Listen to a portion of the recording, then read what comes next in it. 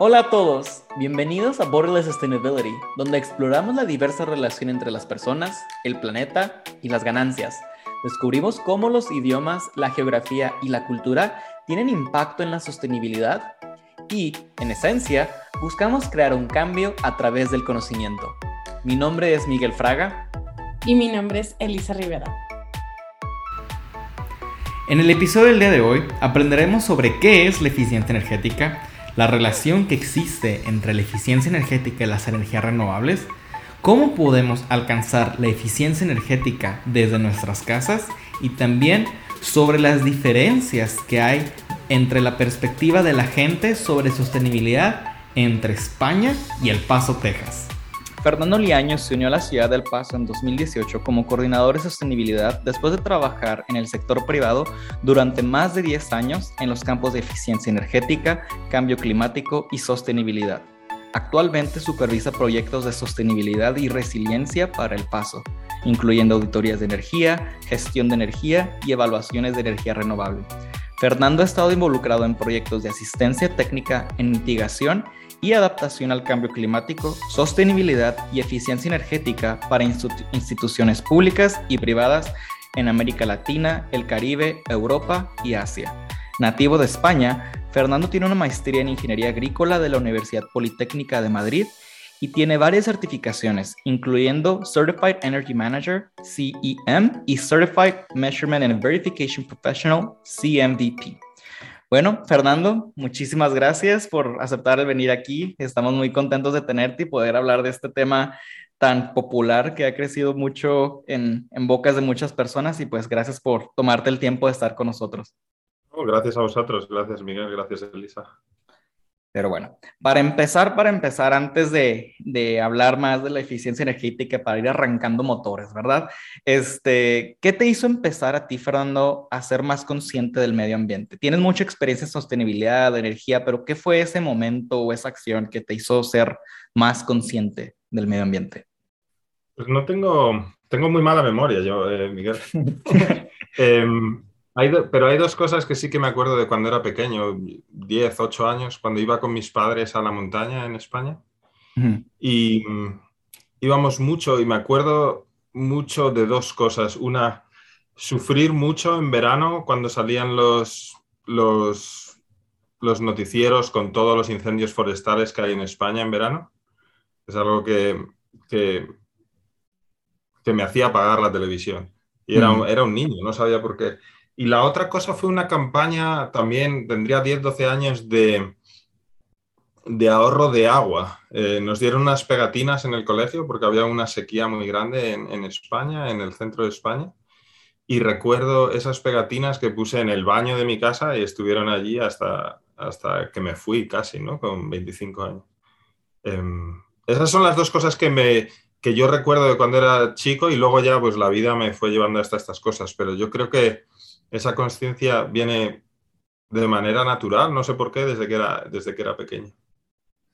Bueno, la historia es algo común, ¿no? Lamentablemente todavía seguimos experimentando con lo que que acabas de decir acá en pues, los Estados Unidos.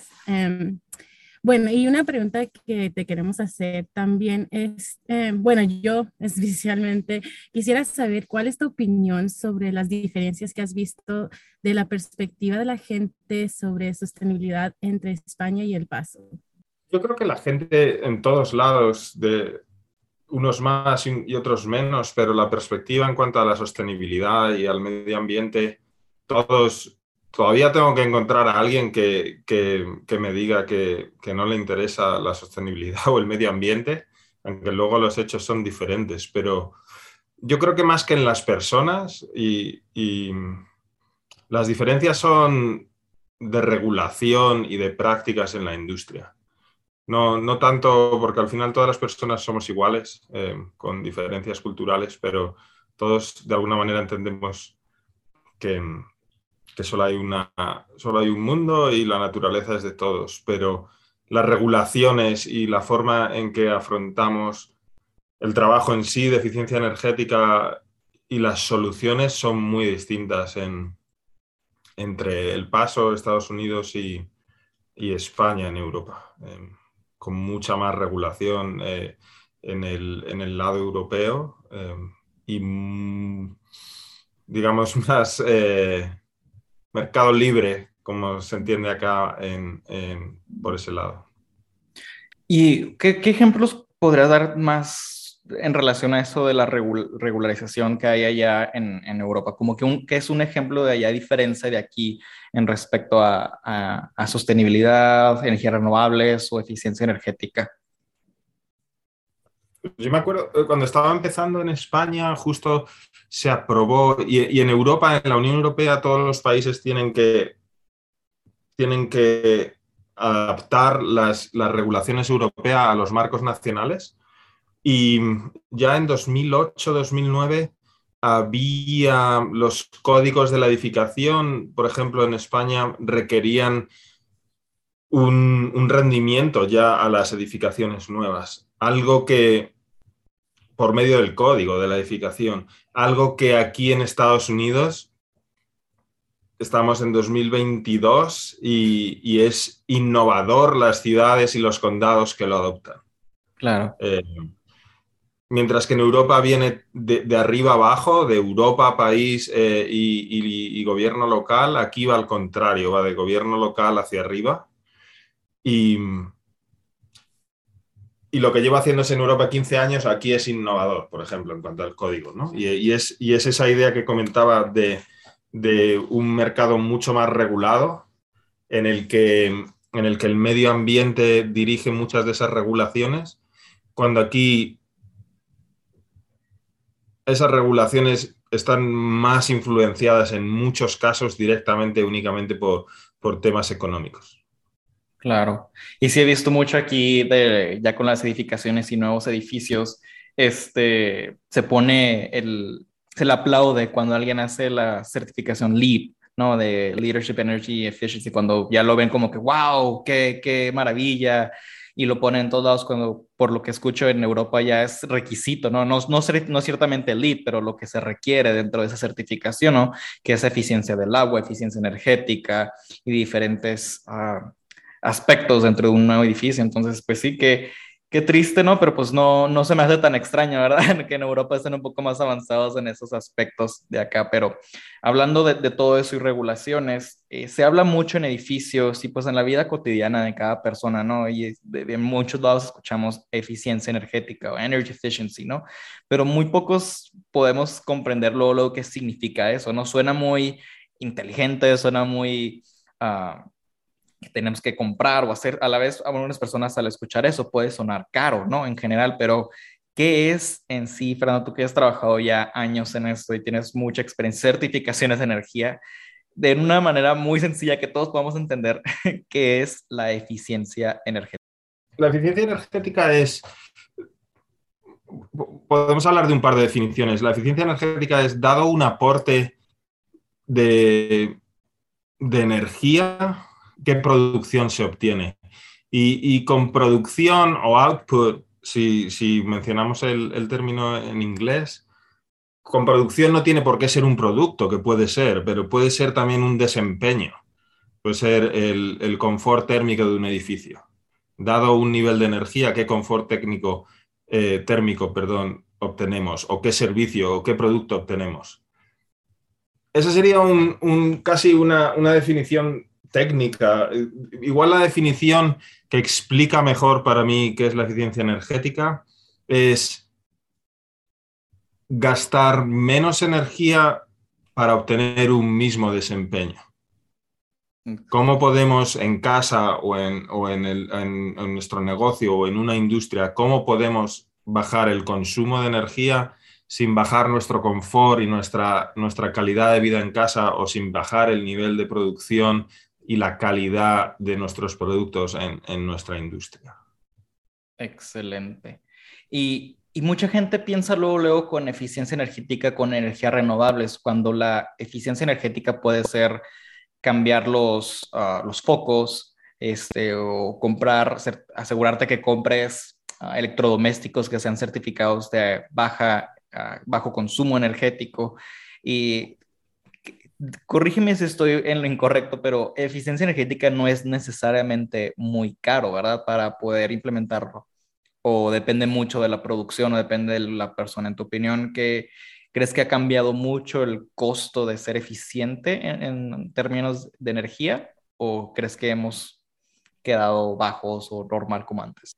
Me gusta la pregunta porque eficiencia energética y energías renovables no son lo mismo, pero las dos son herramientas que tenemos para conseguir un mundo más sostenible, ¿no? Sí. Como usar menos recursos no renovables. La eficiencia energética puede ser desde medidas muy, muy baratas, en las que tengas un retorno de la inversión de meses, hasta medidas, puedes tener que reemplazar un chiller en una gran instalación y cambias un mismo chiller con la misma capacidad, mucho más eficiente, pero te sigue costando $500,000. Entonces, el rango de medidas de eficiencia energética va desde infinitamente barato a infinitamente caro. Lo Claro. bueno de esto es que hay muchas cosas, como tú decías, como la iluminación LED, que el coste y el periodo de retorno de la inversión han bajado exponencialmente desde que aparecieron hace 12 o 15 años. Y en tu opinión, ¿qué es ahorita lo que más consume energía? O lo que más nos deberemos de enfocar en un hogar, tan siquiera, en una casa o en un hogar, ¿qué es lo que más nos debemos enfocar? O más podríamos crecer la energía, ser más eficientes en energía, porque obviamente si somos más eficientes, baja nuestro consumo de luz y por ende baja nuestro costo mensual que pagamos a las utilidades, ¿no? Entonces, ¿cuáles crees que son las categorías así más grandes de consumo de energía? El consumo de energía en El Paso, en la región del Paso, si hablamos de la región del Paso, y en la mayoría de las regiones, es el aire acondicionado, tanto para enfriar como para calentar. Más en El Paso para enfriar por los veranos largos y calientes que tenemos. Pero hay gente que no puede renovar su aire acondicionado por limitaciones económicas, principalmente. Entonces, hay muchas otras cosas que son muy efectivas y eficientes, como pueden ser aislar las casas, aislar las puertas, aislar los áticos, las ventanas. Es simplemente eh, agarrar silicona y cerrar bien las ventanas y las puertas. Eso no cuesta casi dinero. Cambiar las luces por focos LED.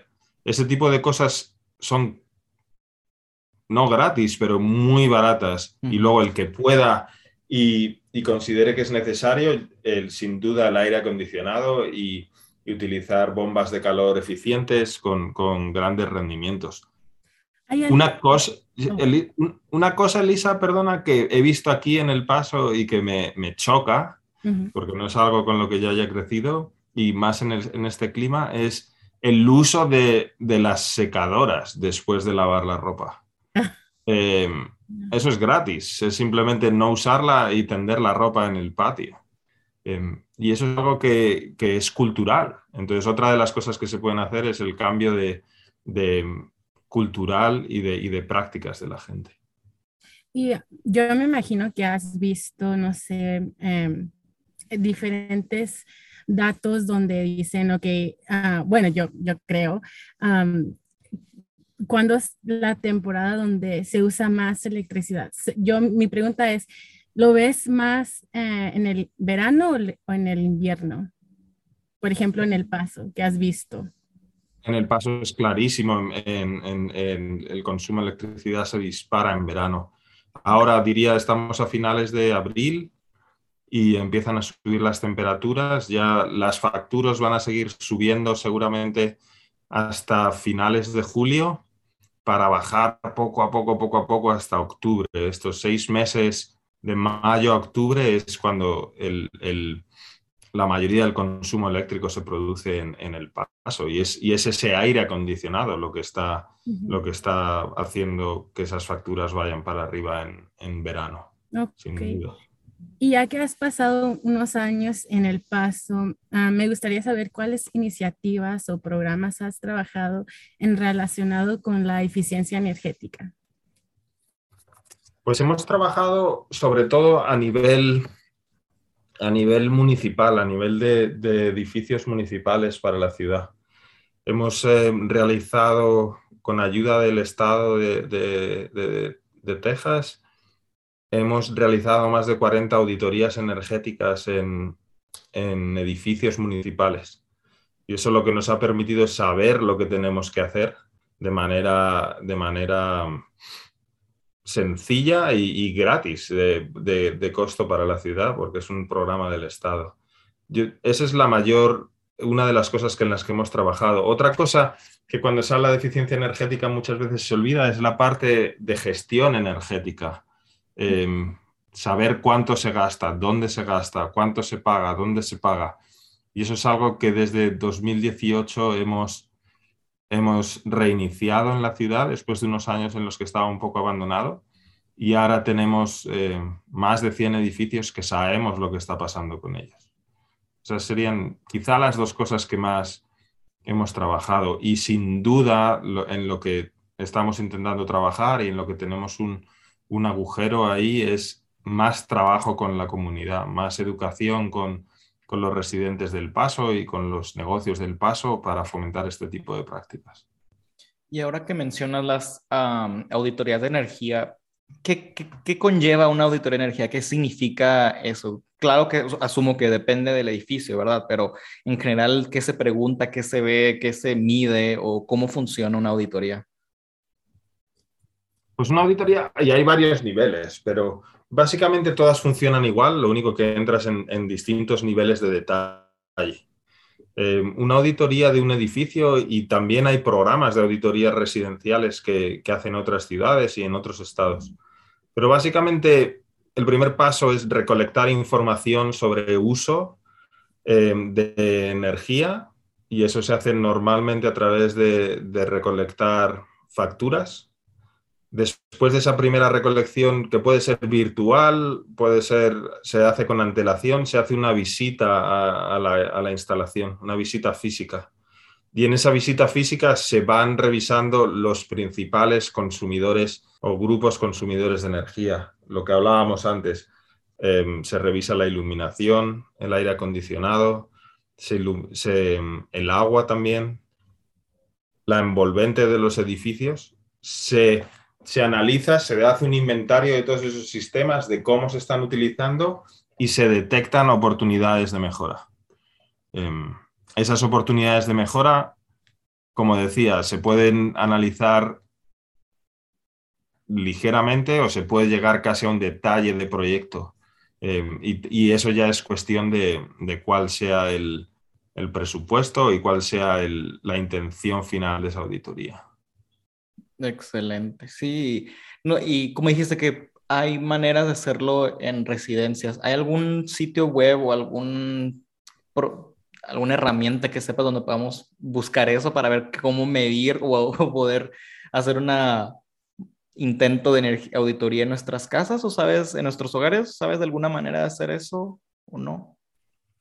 Sí, hay un par se me olvida ahora el nombre, pero hay un par de instituciones que se dedican exclusivamente en toda la nación a hacer auditorías energéticas y a certificar profesionales en auditorías residenciales.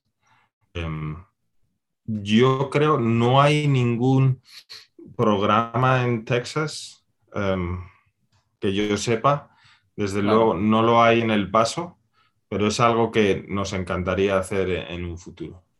No, no, suena excelente. Y Lo que ahorita, sí que hay aquí, Miguel, Elisa, para El Paso, hay programas de eficiencia energética, tanto de la compañía eléctrica como de ONGs, como Project Bravo, en las que ellos te hacen ese análisis barra auditoría y tienen fondos para hacer este tipo de programas en las residencias del Paso. excelente. Y ahorita me quedé con con espinita, con la duda cuando estamos hablando de eficiencia energética y energías renovables. Sé que no son lo mismo y que una depende de la otra, pero ahorita que ha crecido más la demanda de energías renovables y el costo ha bajado, también, cuál ves tú la relación que hay ahora entre eficiencia energética y energías renovables? ¿Cómo podemos combinarlas tanto a nivel industrial, comercial, o inclusive de nuestros hogares? O sea, ¿cómo podemos combinarlas para nuestra mejoría o para el medio ambiente en general, ¿no? O sea, ¿cuál es la relación entre ambas y cómo podemos hacerlo? Desde mi punto de vista, y yo creo que todo el mundo que se dedica a esto estaría de acuerdo conmigo o estará de acuerdo conmigo, primero tenemos que atacar la eficiencia energética. Primero tenemos que reducir el consumo de energía y hacerlo eficiente. Una vez que bajamos ese consumo de energía, tanto a nivel residencial como industrial o comercial, ahí es donde entrarían las renovables. En el caso del Paso, la energía o la fuente renovable ideal es la solar, por donde estamos. Una vez que hemos bajado ese consumo de energía, la energía solar lo que nos va a permitir es hacer esa electricidad más limpia y más amigable para el medio ambiente. Y como dices tú, los precios de estas tecnologías están bajando y aparecen tecnologías ya de manera en el mercado que son más asequibles como las baterías. Y estas baterías combinadas con lo que hayamos hecho en eficiencia y combinado con los paneles solares, es lo que va a permitir hacer las casas y los negocios, en muchos casos, casi independientes, casi totalmente aislados de la red, lo cual no solo beneficia al usuario, sino que beneficia a la red en sí. Estamos evitando el desarrollo o tener que construir nuevas plantas de generación, por ejemplo. Claro. Nuevas líneas de distribución. O sea, me recordaste ahorita eso, Fernando, de cómo es mejor para la línea y para las utilidades que tenemos aquí. Hace 2 años, creo, o un año, ahí me llegó un correo de la utilidad que aquí tenemos en El Paso, de que si compraba un termostato inteligente, me daban una oferta y me salía más barato, lo cual sí me salió mucho más barato, casi $100 o $150 más barato de lo que costaba. Y yo quería tener uno, era lo que estoy buscando, pero se me hizo muy interesante cómo tenía su catch, ¿no? O sea, cuál era por qué me salía más barato. Porque al comprarlo y darte ese descuento, yo me estaba comprometiendo que en los meses donde había alta demanda de energía, que obviamente es el verano aquí en El Paso y sobre todo con los aires acondicionados, como mencionabas, ellos tienen la oportunidad de conectarse a mi termostato y apagar mi aire acondicionado por cierto periodo de tiempo, porque para no causar suficiente estrés en toda en la ciudad en general, ¿no? Para poder ayudar un poco más. Claro que con todo esto te avisaban, si no me equivoco, con 1 o 2 días de anticipación y te recomendaban de que, pues, si puedes, sal a un parque, sal a un centro comercial donde puede que haya aire acondicionado, porque pues no va a haber aire en tu casa porque ellos tienen control. Se me hizo interesante, a la vez un poco curioso, ¿no? Cómo tenemos que llegar a ese punto, ¿no? De tanto consumo que estamos teniendo, tanta población que tenemos usando eso y cómo somos tan dependientes de las utilidades, ¿no? Entonces, como dijiste, si podemos bajar nuestro consumo y agregar energías renovables, aparte de ser independientes, estaría impresionante ser interdependientes, porque si generamos más energía de la que consumimos, estaría súper fregón que se la regresemos a las utilidades y las aporte a otras comunidades u otras personas que necesiten esa energía, ¿no? Que se hable, que se comunique, que sea muy comunitario en general. Entonces, ese concepto se me hace tan interesante porque pues uno no sabe qué va a pasar en un futuro, ¿verdad? Que si ahorita son por un par de horas, que tal si en un futuro nos dicen, hay tanta gente, tanta demanda, va a ser días que no vas a tener luz, ¿verdad? Entonces, es algo alarmante, pero a la vez interesante no ir pensando cómo queremos ir creciendo en ese aspecto. Sí, justo estás tocando un tema que está muy en boga últimamente, los últimos años, que es el prosumidor, que es un consumidor productor. Y eso, para que eso suceda, todo ese escenario que has narrado muy bien, son necesarias regulaciones que protejan tanto a la red, tanto al sistema, como a los consumidores productores individuales. Y eso es algo que de momento no tenemos acá en El Paso y en Texas tampoco. Y Fernando, yo y Miguel, antes de este episodio, hicimos alguna investigación sobre ti y yo leí un artículo que se llama The City of El Paso's Resilience Ambassadors Program. Es un programa que yo veo aquí que eres the contact person, so me imagino que es algo que diriges tú. Me gustaría saber un poquito más sobre lo que se trata de. Veo que hay algunas cosas de licitación de edificios o negocios en El Paso y la mayoría de la gente que nos está escuchando es del Paso, entonces hacer este programa disponible para ellos sería algo, pues yo creo que interesante. Sí, ese es un programa que lamentablemente ahora mismo no tenemos en funcionamiento, pero que la idea es excelente y estamos en negociaciones para poder volverlo a implementar. Y es básicamente enseñar y educar a grupos de personas, de residentes en los distintos barrios, para que sean esas personas las que eduquen a sus vecinos y a su barrio en prácticas muy sencillas de eficiencia energética y ahorro de agua. Cambiar las cabecillas de los grifos, cambiar las cabecillas de las duchas, lo que comentábamos antes de aislar las ventanas y las puertas.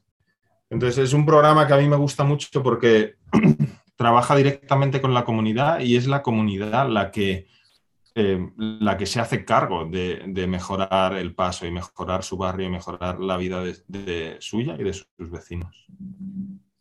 Sí, yo opino igual, es algo que yo sé, mi familia es del Paso y ahorita yo estoy en Indiana, pero es algo que yo recomendaría a mi familia y a mis amigos que vienen El Paso, que vayan a algo así para que se eduquen un poquito más en lo que pueden hacer, hasta las cosas pequeñas, como tú has dicho. Entonces, bueno, ya para terminar este episodio contigo, Fernando, muchas gracias por hacer esto. Es una pregunta que le hacemos a todos nuestros invitados, que es, ¿qué libros acerca de la sostenibilidad recomiendas a nuestra audiencia? Antes de responder, gracias a los dos. Ha sido un placer, la verdad. Yo, como podéis ver, igual podría hablar de este tema toda la noche. Pero yo no suelo, para ser franco, no suelo leer libros de sostenibilidad ni de energía. Y el motivo es que hay tanta información técnica que me pierdo con los artículos, me pierdo con los reportes, pero hay un libro que leí cuando y que me he leído ya 3 o 4 veces, me lo leí por primera vez cuando estaba en la carrera y tenía una asignatura de agricultura ecológica. Y es un libro que habla de permacultura y el autor, no me acuerdo del nombre, pero el apellido es Fukuoka y habla de su experiencia con la permacultura en Japón y cómo pasó de ser un investigador en temas agrícolas a tener sus propias granjas y practicar la permacultura. Y el libro se llama The One Straw Revolution. No caigo ahora en el nombre en español y no sé si hay traducción. Supongo que sí, que habrá traducción al español. Pero es un libro cortito, pequeño, digamos que es el clásico de la permacultura y aparte de hablar de eso tiene mucho de filosofía vital y es por lo que yo me lo he leído 3 o 4 veces. Excelente. De hecho, la permacultura es uno de los temas que queremos cubrir en el podcast más adelante. Nos estamos buscando una persona excelente que sea para ese tema, que podamos hablar de ese tema, pero bueno, muchísimas gracias, Fernando, por acompañarnos. En verdad fue un placer y pues seguimos en contacto. Sí, gracias a vosotros.